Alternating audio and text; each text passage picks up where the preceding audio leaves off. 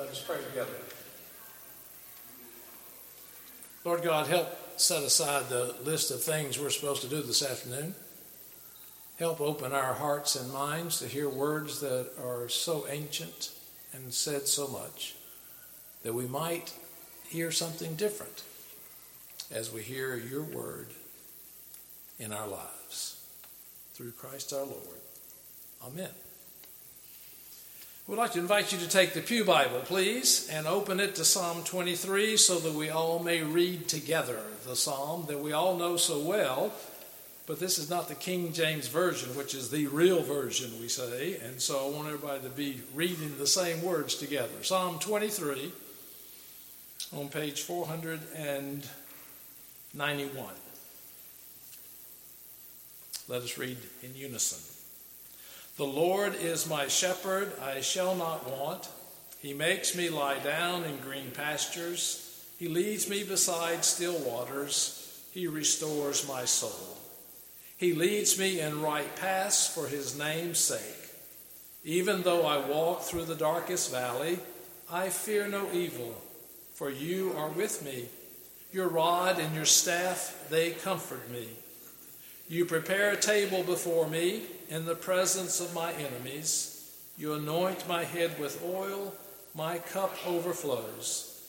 Surely goodness and mercy shall follow me all the days of my life, and I shall dwell in the house of the Lord my whole life long. This is the word of the Lord. Thanks be to God.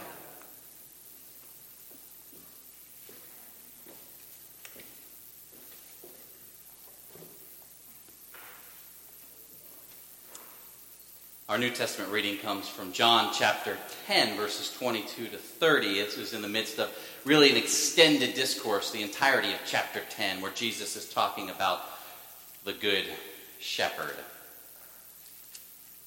Then came the festival of dedication at Jerusalem. It was winter, and Jesus was in the temple courts walking in Solomon's colonnade. The Jews who were gathered around him were saying, "How long will you keep us in suspense? If you're the Messiah, tell us plainly." Jesus answered, "I tell you, but you do not believe. The works I do in my Father's name testify about me, but you do not believe because you are not my sheep. My sheep listen to my voice. I know them, and they follow me. I give them eternal life, and they shall never perish. No one will snatch them out of my hand. My Father, who has given them to me, is greater than all. No one can snatch them out of my Father's hand. I and the Father are one." The word of the Lord. Thanks be to God. We were in the VMFA yesterday looking at an exhibit that recently arrived there called Jewels from the Collection of Elizabeth Locke. It is a collection of 92 pieces from 18th, 19th century. They're these micro-mosaic jewels. From a distance, they appear to be small little paintings about this size. But if you get up close, you use the magnifying glass that the museum has provided you, you can see that, in fact, this is not just a painting. These are these incredibly tiny, individual, beautiful, substantive pieces of glass placed precisely next to one another and forged by fire to create a micro-mosaic. And we're looking at a wall of them done in Britain in the 19th century, and I noticed one with a sheep who appears to be walking this way, but whose head is turned the other direction. And the reason its head is turned is because the sheep is listening to the shepherd who is behind the sheep playing a flute. Apparently the sound has caught the sheep, and so the sheep is just held in this gaze with the shepherd and the music and this wonderful pastoral scene. And quietly I'm staring at that and I'm thinking, John chapter 10. My sheep listen to my voice. I know them and they follow me. And realized right then I wanted to mention this in the sermon because I saw how this piece had a couple really subtle details that bring alive some of Jesus' discourse, not just from what I read, but really the entirety of John chapter 10 and the Good Shepherd. For one, I really appreciate how this author depicts the shepherd's voice as going forth in music. It helps underscore something Jesus doesn't say, but also something he does say in this well-known line. Jesus does not say, "My sheep listen to my words and follow me." He's not saying merely listening to the Bible, hearing all of the right words, will somehow draw sheep to follow. I mean, goodness, Satan himself knows Scripture really well, uses Scripture, all the right words with Jesus to tempt Jesus away from God. Words, right words alone do not suffice. Jesus also doesn't say, "My sheep listen to the law and they follow me." As if the sheep listening to the right belief system, right doctrine, the right framework for understanding life and living, as if that alone draws sheep unto following. What Jesus says is, "My sheep listen to my voice and follow me." How did Mary know it was Jesus in the garden in John chapter 20? Mary. It's a highly relational line. The way a child has spent so many formative years with their parent, and so they can discern a parent's voice from even a huge crowd of adults and follow. Or as the flute-playing shepherd makes clear in the micro mosaic, the voice of Jesus has a certain tenor, a certain quality, a certain sound that rings true in the ear of the sheep. And they somehow, by that sound, they discern the truth of the song, the goodness of the song, the joy of the song, and they follow. It's not just right words or right creed. It really is the quality of the voice of the good shepherd through those. And they follow. Except, why did that micro mosaic sheep, whose head was turned towards the shepherd, why did it appear as if he might be walking the other way at first? I mean, I'm glad the sheep caught the music and is looking at the shepherd, but why is the sheep's body turned in the opposite direction? Well, I keep looking at this particular jewel, and I notice up in the right-hand corner of this little piece where initially it just looked like a kind of a black backdrop to the pastoral scene. There are these hints of white and gray. And I say, that's a face. A sort of ominous-looking face peering into an, again, otherwise wonderfully pastoral-looking scene of the sheep turning towards the shepherd. I go over to Michelle and her parents, and I say, "Do you all see anything out of the ordinary with this particular jewel?" And they look, and at first they're not too sure.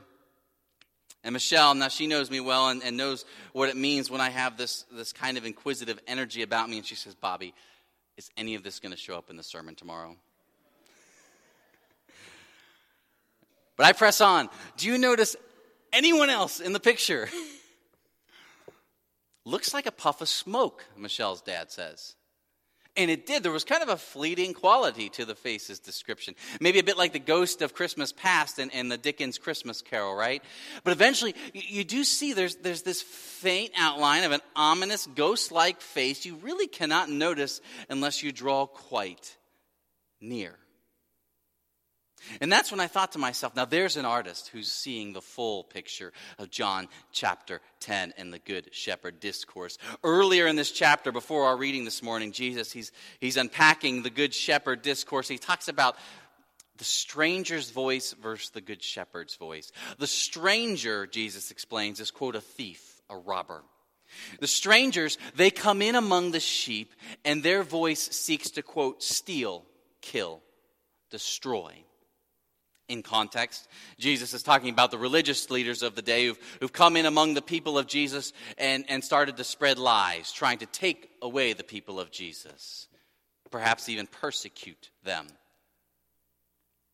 And yet ever since Genesis chapter 3, when the voice of the serpent so cunningly deceived Adam and Eve, this world has known the presence of many voices that compete with and run counter to the voice of God. It's not just the religious leaders of Jesus' day. The stranger's voice is any voice that breaks in, that doesn't belong, that then robs and kills and destroys. Now, some of those voices, some of those influences, they seem so obviously bad to us. We really should not follow that voice, that advice, that counsel. The most insidious voices, however, are those strangers we hardly even notice in the picture, and yet they put our feet in motion away from the Good Shepherd, and so start to quietly rob and kill and destroy. As I've shared with some of you, I arrived to my Biology 101 class, my freshman year of college, about midway through the semester, and there was a test, or maybe a quarter way into the semester, there was a test. It was the first test of the year in this class, first test actually in my entire life as a college student. Somehow I had not written down that there would be a test on this day. And so I was genuinely terrified to sit down and realize what was being passed out, and I was utterly unprepared. For some of you, this is like a worst nightmare scenario. Like you arrive and didn't know, utterly unprepared. Well, I failed. Now, a healthy person realizes they make a mistake. They get motivated to do a better job next time. In a sense, I did that. But at the same time, if I'm honest, my anxiety rose to a great deal after that moment, that first test. Unconsciously, I started to listen more and more to a voice I did not even know was in the picture, had really been in the picture probably since high school. It was a voice of a near imperceptible stranger who didn't belong, but had broken in, and who kept speaking the simple lie somewhere in the depths of my being. You're not good enough. You don't belong. You don't measure up. Again, I couldn't articulate there was even a voice there, let alone what that voice was saying. Not then, not for many years. But if you watch the course of my life those next 4 years, I was beholden to those words. Constantly studying harder and longer, regularly putting aside friendships, social outlets, church, extracurriculars. Not because of the joy of learning that was animating my soul. No, I was terrified. Terrified of failing, terrified of being found out that actually I'm not good enough. As I've shared in a sermon a few years ago, this voice had such power over me that I eventually cheated on a couple tests in my junior and senior year, because the bottom line for me was I needed to make sure I got the grades that said I was good enough, that I belonged, that I measured up. I was bound to that voice at all costs. Many years later, I see that voice robbed me. Following that voice robbed me. Robbed others. It robbed me of my integrity. It robbed me of my peace. Robbed me of enjoying the wonderful gift of learning and growing for its own sake. It robbed me of more substantial time with friends.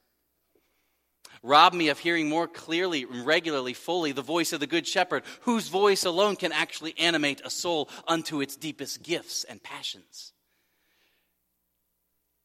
And of course, it robbed many others of a fully Jesus-animated person. Henry Nouwen puts it this way. He's a Catholic priest and author of the 20th century. Many voices ask for our attention. There's a voice that says, prove that you're a good person. Another voice says, you better be ashamed of yourself. There's also a voice that says, nobody really cares about you. And one that says, be sure to become successful, popular, and powerful. And the common denominator when it comes to all of these voices and voices like them is that they break in among the sheep and they start to rob, kill, and destroy, often speaking directly into some of our innermost fears and anxieties. We didn't even notice they were in the picture.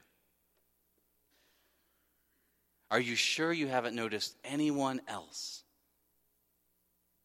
in the picture? Of course, a ghost-like voice is hard to perceive upon first glance, which is why I truly think the gift of trusted friends, of good counseling, for churches, good consulting, I commend each of these gifts wholeheartedly. These gifts are so essential for helping us see more clearly who is in the picture actually and what their voice is doing truly. And not only that, though, also helping us hear again the music that is true and real. I think this is why the artist of these micro mosaics depicts the face of the voice of the stranger as ghost-like.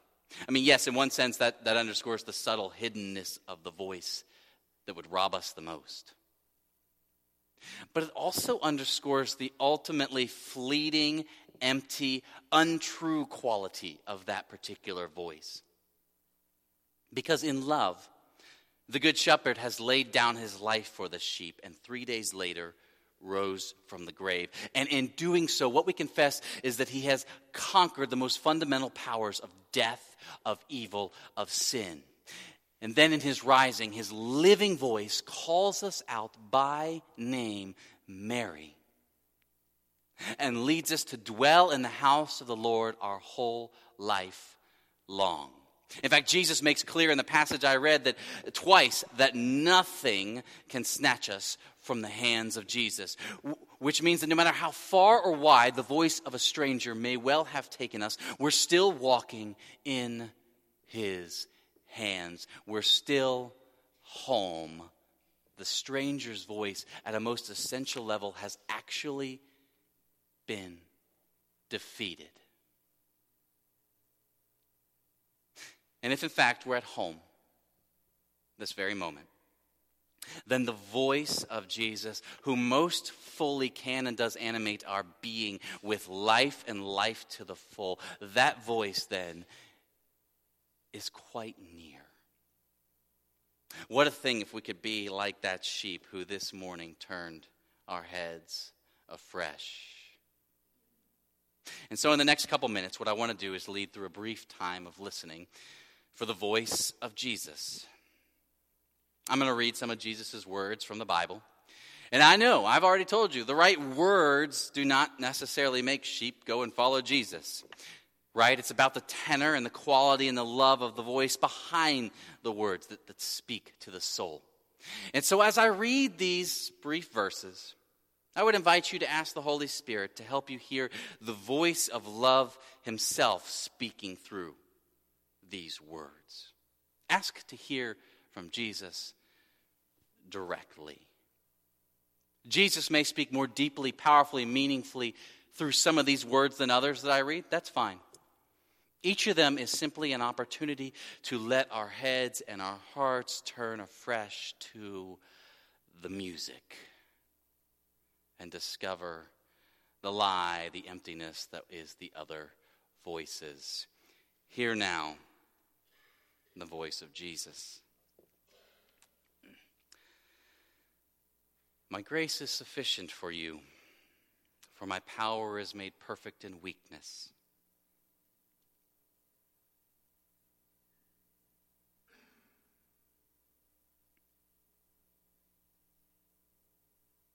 For those who exalt themselves will be humbled, and those who humble themselves will be exalted.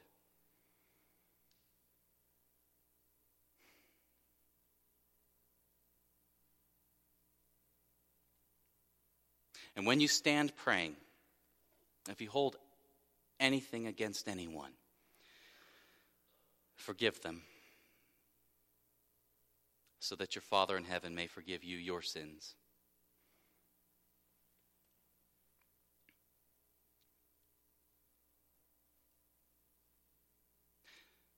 Truly I tell you, whatever you did for one of the least of these brothers and sisters of mine, you did it for me.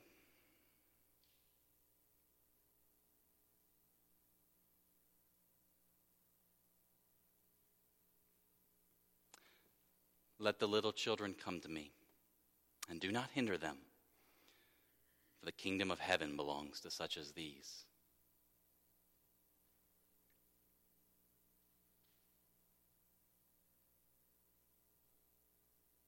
I've told you these things so that in me you may have peace.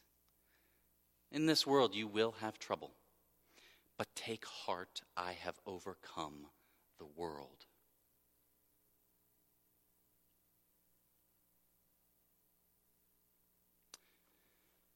Whoever wants to save their life will lose it, but whoever loses their life for my sake will save it.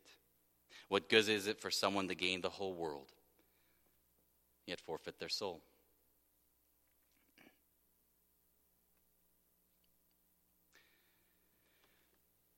Revelation chapter 21 talks about God's eternal kingdom as a precious jewel, perhaps largely comprised of individual, beautiful, substantial pieces who have been precisely placed together and forged by the voice of love. May this world this week glimpse something of the splendor and goodness of God's kingdom on earth as it is in heaven, because the sheep of God have listened to the living voice of Jesus and followed. Amen.